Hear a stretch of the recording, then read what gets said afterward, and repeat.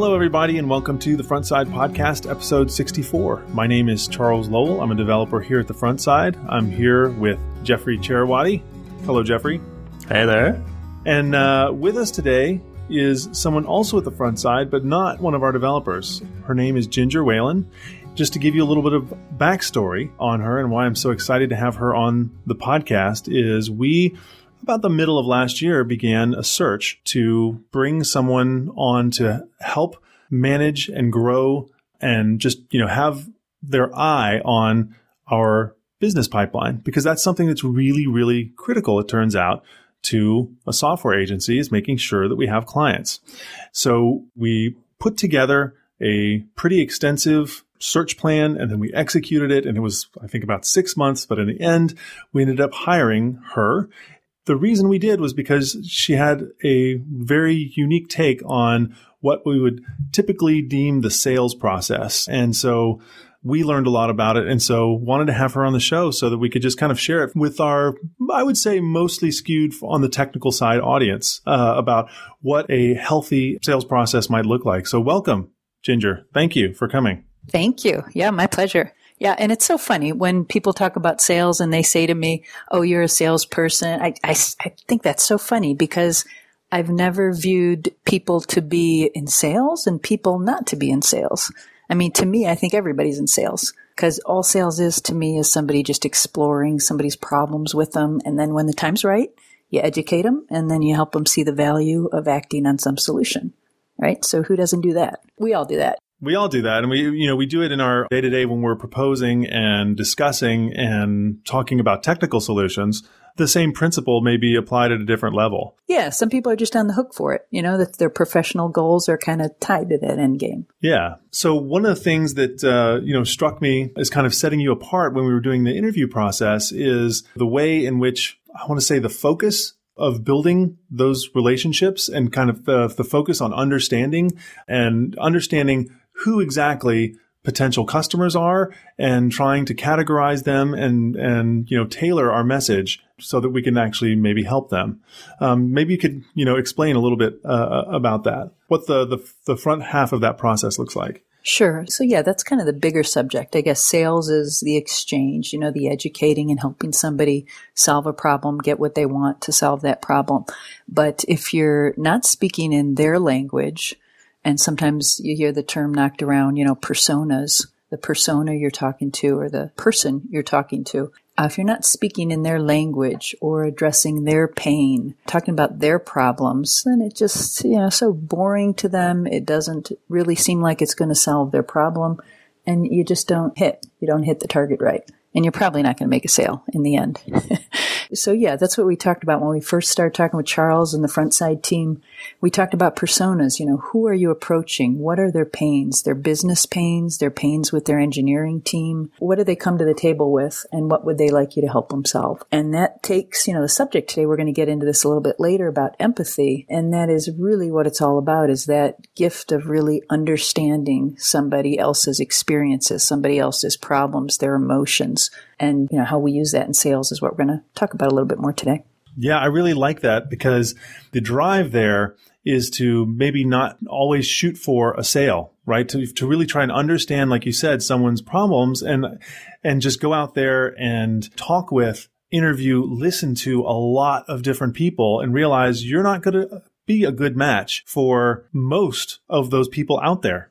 And if that's the case, not trying to view that as, as a potential opportunity that you want to just kind of force through, but rather, say, hey, how can I help this person even when it's not through my services? And developing that and having the sales process, because I think we tend to have a stereotype of what it is as being like, I have a goal, when I want to interact with this person, what my agenda is actually to make a sale to them.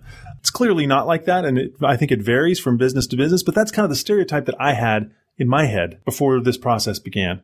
And it feels a little easier as an engineer to me to be able to say what I'm trying to do is solve your problem versus what I'm trying to do is kind of a self-centered, like, I want to have your business. That's a very different approach to the problem. That's so funny because I view it as exactly the same as what you guys do. So you're solving problems. You know the end game is you're going to write this code to figure this out, to do this thing. And this thing is your end goal. That's the same thing I'm doing, is I'm trying to fit my solution with this person. But the means to get there, I have to let it unfold. And sometimes it's really hard and sometimes it's really complicated and takes a lot of code and a lot of trying and then trying something different and then that broke and then trying something different again. And sales is the same thing, especially at this level when you're with a consultancy, you have multiple buyers or multiple personas out there. You're selling up into an organization, it can get pretty complex and you can have some fits and starts, just like you do when you guys are coding, trying to solve a problem. Yeah. So now these personas, this was actually something that was really interesting to me at the introduction, is this kind of, as you understand the problems and pain points, trying to collect them into kind of related, this type of person has these general challenges and problems that need to be solved. How do you go about developing those personas? What is a persona and how do you go about developing them? Sure. So a persona, first you have to know who your decision maker is in an organization. And then from that, you develop your different personas. Now, some of these personas are the absolute decision maker at the end, so the guy who's going to sign. And then some of those personas are influencers throughout an organization. So, for example, in this field, we talk often to a lead developer. We talk to the VP engineering. We talk to CTOs. We talk to presidents and CEOs of organizations. So they probably have different organizational goals, different things they're on the hook for. They have a common vision, absolutely, that they're all working towards. So maybe a business growth goal that they're working towards.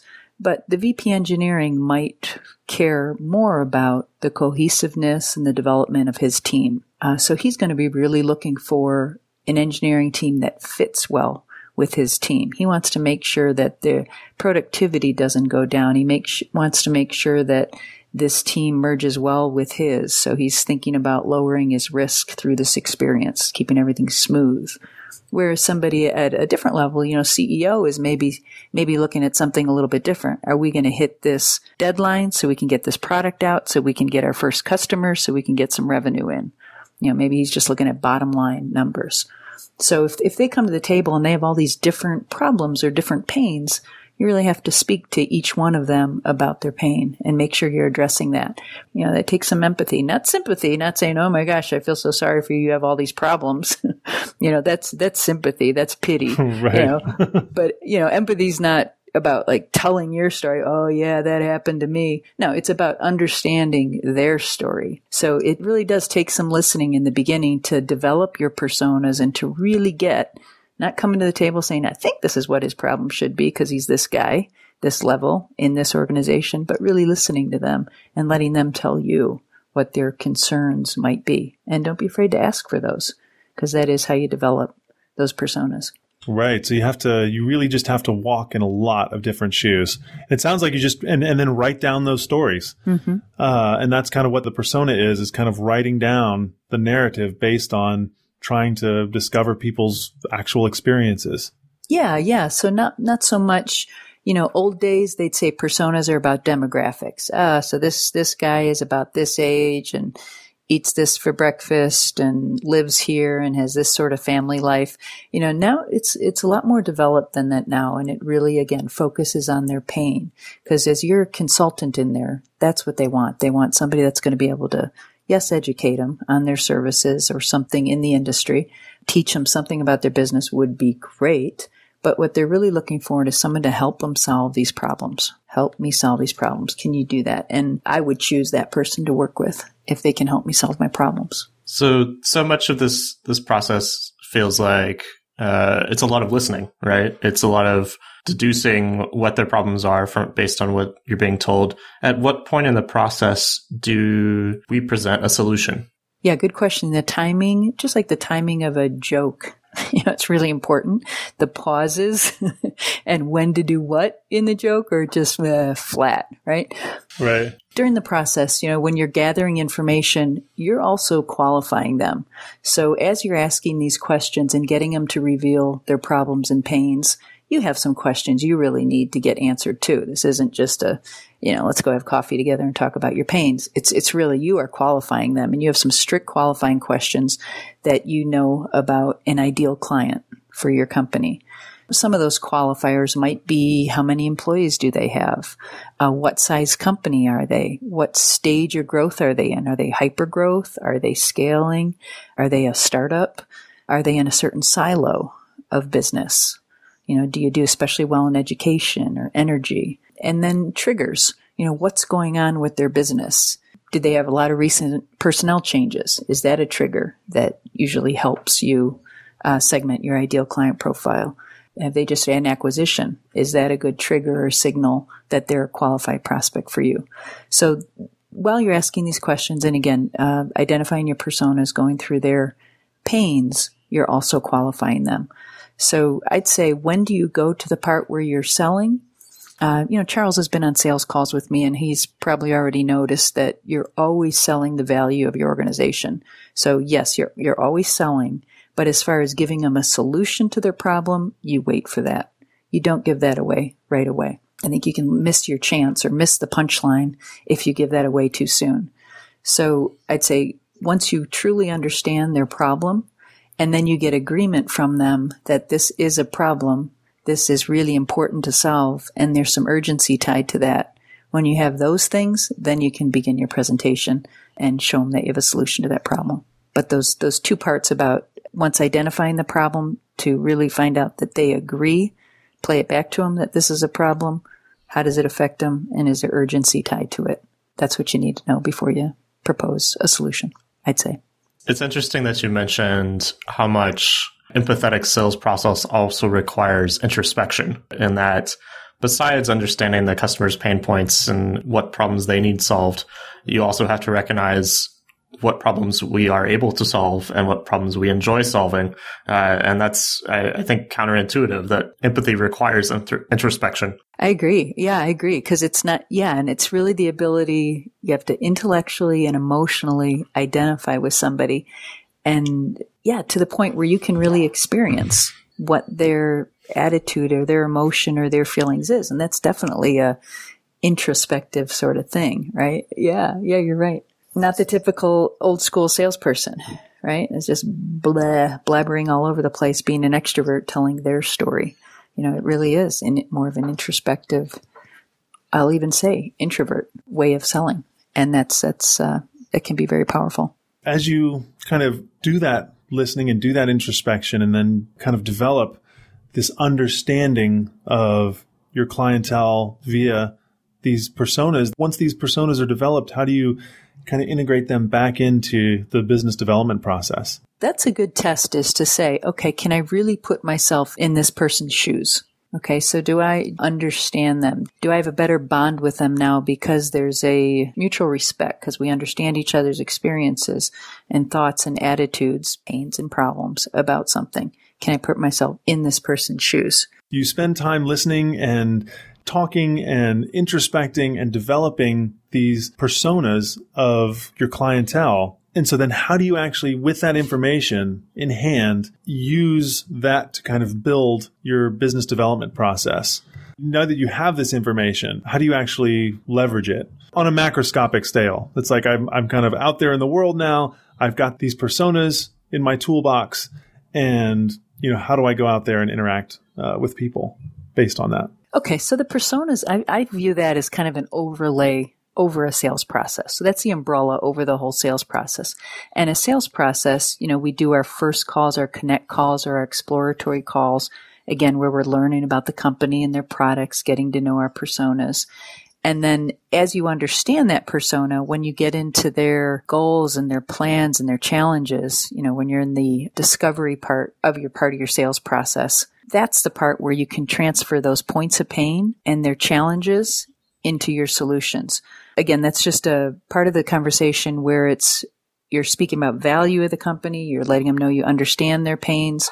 When you get to the presentation, this isn't real explicit. It's not explicit in saying, I know this is a pain, this is a problem you have. You kind of turn it on its head and you take those challenges that they've told you about and weave those into your solutions.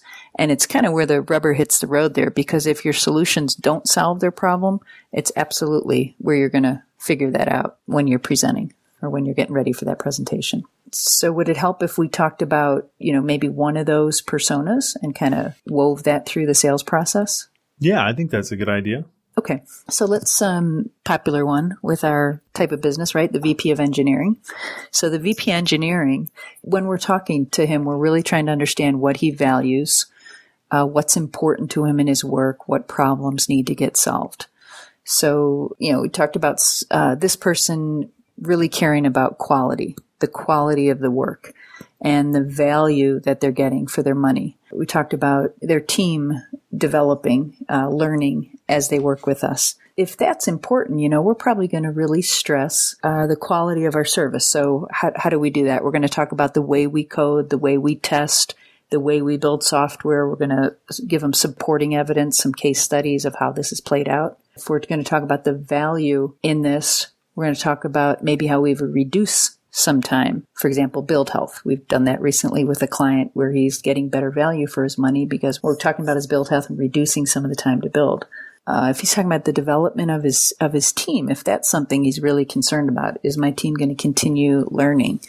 Maybe we can present a story or a case study about a team that when we arrived, it looked this way, and when we left, it looked this way. They had these additional skills. I don't know, maybe you can jump in here, but maybe there's a client we worked on where their skills were totally transformed with us pair programming or working alongside them. Something like that might be real important to a VP of engineering. No. So one of the things that this process has kind of taught me and made me try to cast for wherever I can find it is actually trying to really quantify and measure that value. And I know that's really hard because what we do is development. And that's a really long process. And it's very, if the product you're developing is successful, boy, that thing that you put in there is worth a lot of money. If it, tanks, then it's worth nothing at all. And if in fact, the thing that you did was negative value because it was just sunk cost. And so those are two huge extremes. And it feels like, how do you get a little bit more fine-grained in that and say, here's this activity that we're proposing and, it's going to save this much money. And you hear a lot of this, people saying that you should try and do this, but, how do you actually go about it? And one of the things that, kind of working in this way has taught me is really to try and wherever possible, it's not always possible, but attach monetary value to the trade-offs that you're proposing in the solutions. Like saying, what is the impact of the work that we're going to be proposing? We think it will save you $30,000. When someone actually takes a look at that and says, oh, okay, that is a lot of money. Or that is, we think that this could save you 50 developer hours per month. They say, wow, that is a lot of time, which again, equates into a lot of money. That would be huge. I'm sure that would make him smile. Right, exactly. And so, but it is, I don't know, you always hear that, but it's trying to be more deliberate about it and really, you have to think a lot about it to try and get to that level. Yeah, and you just helped me think of something, thinking about it all the way to the bottom line like that is terrific, because in this situation, a VP engineering, that persona, that person might have to sell it up the organization. And maybe he has to sell it to the CEO. And maybe the CEO is not going to spend as much time with us, may not even meet us directly. So those bottom line numbers might be really important for this persona to internally sell to the person that's actually going to give it the nod. And how about their concern about, are we going to get it right the first time? How do we help them get comfortable with that? That's one of those risk issues that a VP engineering might have. So knowing this thing about your persona, knowing the pain that your persona has, all these things can be woven into your presentation. This is where the empathy comes in, because you are speaking to their pains, their problems. This is an emotional sale. I don't care how technical something is. I mean, it is always, in the end, it's going to be an emotional decision. It really is. Who's right. That author we were talking about? That Daniel Kahneman, his book out there, Thinking Fast and Slow. And he did this study where he analyzed people, super, super wicked smart people, and then, the rest of us. smart people, but normal people. And he gave them different decision-making challenges. And in the end, they watched the brain patterns. And in the end, the part of the brain that lit up was the emotional part lit up, not their rational side. Even though they may have weighed all the evidence and maybe had a much more complex rational decision-making process with their data. And in the end, the part of the brain that lit up was the emotional side, no matter who it was. Yeah. Yeah. Good to know, right? It's an adaptation that our brains work so that we actually think that we're acting rationally. Yeah. So we fool ourselves into that. But most of the time, people are making decisions with their guts. That's how smart we are. We'll fool ourselves that way. Yeah. It's the ultimate trick. I'm curious. So how do you actually, when you have this process in place, you're developing, leaning on these personas, weaving them in to your solutions and the story that you're going to be presenting to your clients, how do you iterate on that? Just like we iterate on software, how do you make those incremental improvements and take what you're learning and then feed that back into the rest of the process? First, I'd like to answer that kind of on a human level. I think the way we all learn this is we practice it. So as we put ourselves in another person's shoes, here's the part about it is when we're really dialed into empathy, we're dialed into that feeling or that emotion somebody has, we're sharing in that feeling. So to do that effectively, and even when you're presenting a solution to your persona, sales situation, talking to your husband or wife, talking to your daughter, words matter. You really do have to choose wisely, and your tone of voice matters. And if you're in person with them, your body language and the volume you're using, those are some of the things that I think help when you're presenting or in any situation to really express that you're with them and you're with them on the emotion.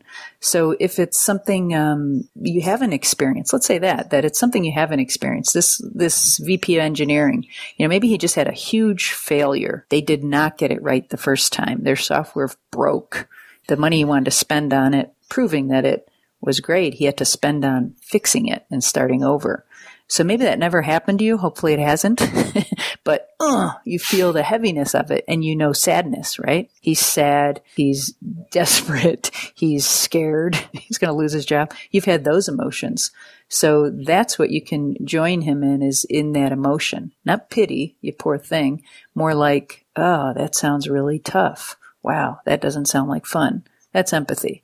So you're there with him, and weaving that into your presentation again, not just blowing it off and, okay, well, let's not have that happen again. Cause it won't happen that way with us. Here's our solution. That is blowing your chance to have some empathy and sit with him in that emotion for a bit before you get onto your solution. So that would be one way to weave it into the presentation. But that takes something for him to share something like that with you too, because he knows you're going to counter it and say, that's not us. But does he know you're going to share in that emotion? Hey, that didn't sound like fun. Wow, heavy. Yeah. I'm curious, and this may be a little bit of a curveball for you, but as you come into, every business is unique. And I think doing UI consulting is one unique business about many. What has kind of been the biggest challenge of coming into this space and trying to develop a clientele inside of it? Well, the trick for me, since I don't have a heavy technical background, is to get away from the technical conversations.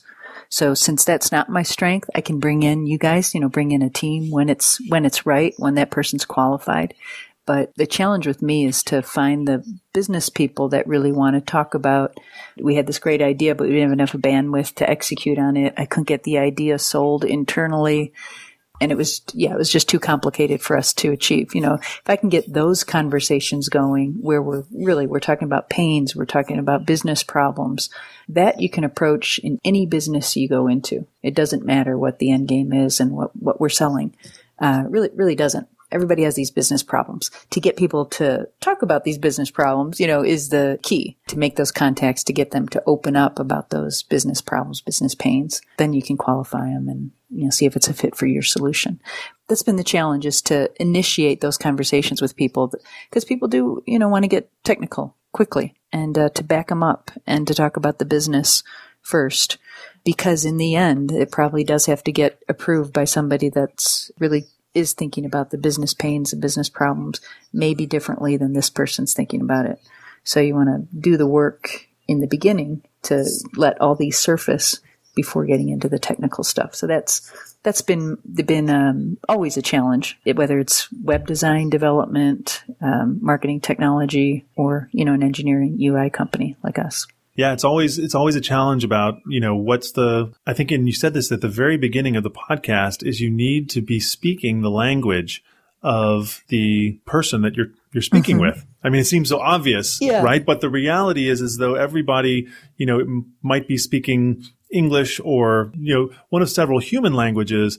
Within each one of those human languages is literally a million different actual languages, which is carrying on the context of what those people experience in their daily lives. And so it sounds like what I'm hearing is that there's a specific language within this business. And part of it is learning to speak parts of that language, but then also be like, you know what, I need an interpreter, or I need to bring in someone to speak to this person in their language. On the flip side, I think it's also great too, in that, I'm not a native speaker of some of these higher level concepts, right? And I think that our strength here is in speaking that strong technical language that other technical people can, bond with immediately. But when you start backing up and just talking about those higher level business concerns, it's really great also to have someone who speaks that natively. And, that also that language of even higher than that of, hey, let's understand each other's problems here, which is something that you're very fluent in. So it is interesting to see that there really is many, many different languages within one language. I think even within the technical conversations, there are multiple languages. There are different levels of, I don't want to say understanding, but different levels of comfort and familiarity with different technologies, with different stacks. And so a lot of the conversations we have are with companies that aren't as comfortable in the stack that we're as comfortable in. And we're presenting that to them. And that's why they're coming to us in the first place, is because we have that expertise and we have to translate it into a thing that they understand and that fits their needs. And that's something I think you guys are really good at. I don't know if you're giving yourself enough credit there, but I think you do ask really good questions about, tell me about the experience you want to build. What type of goals are attached to this project? You guys ask about timeline. That's a goal. We want to get launched by then. You guys ask, what would you say the strengths to your team are? I've heard these questions when you're talking about requirements, so you can start to assess, how complex, how much we're going to have to pair program with them, help them. So I think you guys do ask about goals and plans and challenges. It's just kind of packaged up a different way. Yeah. Part of that is just having, borne the battle scars of not asking those questions up front. Yeah. Rather than me too. Gravitating to them through intuition. Yeah, I think we all unfortunately or fortunately learn that way. Right? Don't step in the puddle. Don't step in the puddle. Oh, did it again.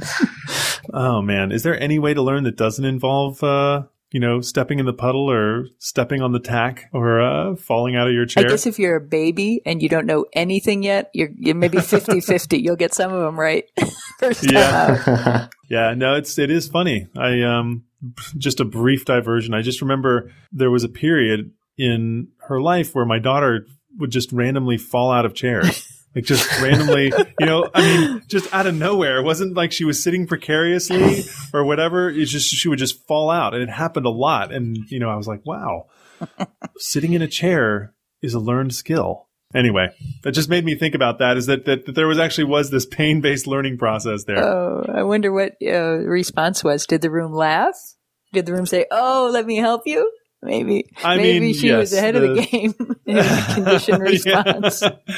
No, a lot of times it involved tears, which made the laughing worse. I mean, you can't help but laugh. You can try. You can also hide it. Yeah. So maybe we do need to fall a few times to learn stuff. So, Ginger, if you could summarize what your business development process looks like in a few sentences before we head out. I would say, take your time when you're talking to new people. Get to know them. Get to know who the person is. Get to know what their pains are before you tell them how you can help them. And on the empathy side of it, I think the key to empathy is really to remember that it's really not about telling your story, matching them at every step. It's really about understanding their story. All right. I really like that. And I really like the process that you're building here. There you have it, folks. With that, I'm Charles Lowell from the Front Side. Hope you enjoyed this episode. Thank you, Jeffrey. Thank you, Ginger. And we will see you all next week.